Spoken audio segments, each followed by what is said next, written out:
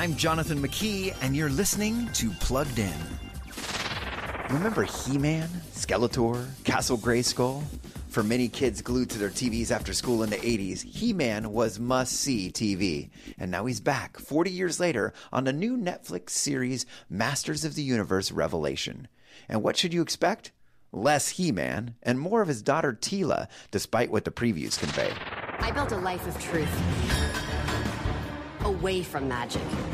Now you want me to save magic? Great voice talent and better graphics, but more cartoon violence and a little bit of gore, far more spiritual references, and occasional swear words.